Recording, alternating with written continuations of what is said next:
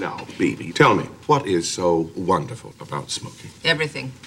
I like the way a fresh, firm pack feels in my hand. I like peeling away that little piece of cellophane and seeing a twinkle in the light, coaxing that first sweet cylinder out of its hiding place and bringing it slowly up to my lips, striking a match, watching it burst into a perfect little flame and knowing that soon that flame will be inside me. I love the first puff, pulling it into my lungs, little fingers of smoke filling me, caressing me, feeling that warmth penetrate deeper and deeper till I think I'm going to burst, then whoosh, watching it flow out of me in a lovely, sinuous cloud. No two ever quite the same. Now, how many people think that if they're smokers? But they do something else. If you're a smoker and you're trying to quit, if you're having difficulties quitting, it's because you have a series of images, of thoughts, of experiences with smoking that make smoking a value. You might see it as a stress reliever. You might see it as sexy, the way this woman's doing on Frasier. This is from a cut from Frasier. It may be that you see it as defiance, that you can't tell me what to do, to maybe a family member who's telling you to stop smoking. And to be able to look at all those individual thoughts and the feelings associated with them, and to be able to look carefully at them, put them in a bigger context, a bigger perspective where you see that it isn't a value to you, even though you experience it as a value. In the bigger picture, if you want to quit smoking, it isn't a value. You need to be able to do that work to convince yourself that all those values are actually not values to you. And that takes change. And I recommend a book, Changing for Good, which is on my website, drkenner.com, drkenner.com. And I am Dr. Ellen Kenner. My show is The Rational Basis of Happiness. And I'm a clinical psychologist. I'm here to answer your questions with any problems you're having with family members, your kids, your husband, your wife, your in-laws. Maybe you're the caretaker of an aging parent, and that's causing you a lot of sleepless nights, or maybe it's a problem with yourself. Right now I want to turn to the phones and welcome Amanda. Amanda, your kids fight. Yes, they do. Yeah, what's going on there? I have 4 small children, and they all fight with each other. And Four children? Are they all yours, or are they adopted? They're all mine. And no twins? I have one set of twins. One set of twins. How old? They're 16 months. Oh, my gosh, you are so busy. I am. And then I have an 8-year-old and a 3-year-old, and they all fight. Okay, and when you say oh my gosh. Okay, so tell me, can you give me a picture of a recent fight that they had that just drove you up a wall? Yes. The 8 and 3-year-old start maybe roughhousing for fun, and then it escalates into where somebody's getting hurt. And that's kind of what they do on a daily basis.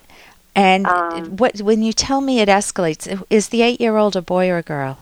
A boy, then the 3-year-old is a girl. And tell me tell me when they're having fun, what do you hear, what do you see? They'll start by maybe jumping on each other, and then...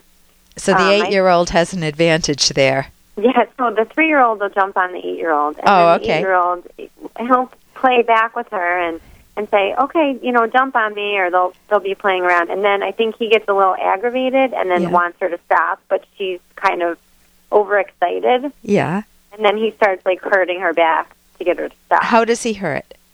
He'll, hit her, slap her, or, kick her. He's a nice boy, not, severely aggressive, maybe just a little bit. He knows that she's a baby. Yeah. But, and then she goes back and hits him. So I don't know. Okay, but this is really interesting because it starts playfully. You can see that they value each other. They're like puppy dogs playing with one another, little kittens playing with one another, and then one of them gets a little too rambunctious, and the other one says, hey, I have boundaries here, but the one that wants the boundaries doesn't know how to appropriately communicate it to the little one, the 3-year-old, or puppy dogs, and whichever imagery you want. Yeah. And so he needs more skills. Okay. And we'll come back to that in a minute. What do you typically do that obviously isn't working? Otherwise, you wouldn't be making the phone call. Usually I say, you guys stop, like, continuously, and then I'll say to him, Ethan, your sister, she's a baby, she doesn't understand, and you're bigger than her, you should be nicer. I usually just try to talk to him. I've tried timeout one time, and he was just like, Mom, I'm too big for this. Oh, that's so cute. Okay, so I do want to mention something right up front, which is that I think you're doing something really good, and that's that even though he's, what is he doing? Hitting or kicking a little bit? Yeah. To get her to stop, and she's reciprocating. You're seeing him as essentially a really good kid. You said he's a nice boy. He's not aggressive. So this is not the norm.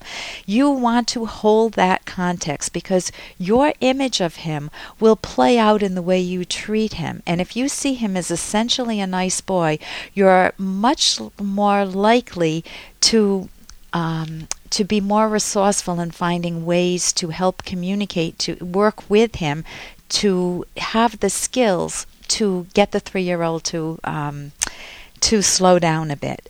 Okay. So let's go back to... So I wanted to say that because when you cast your kid in a bad role, if he's always a bratty kid, he's just like my brother, forget it. You're lost.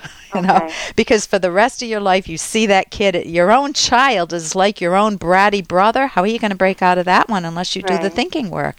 So he's a good kid.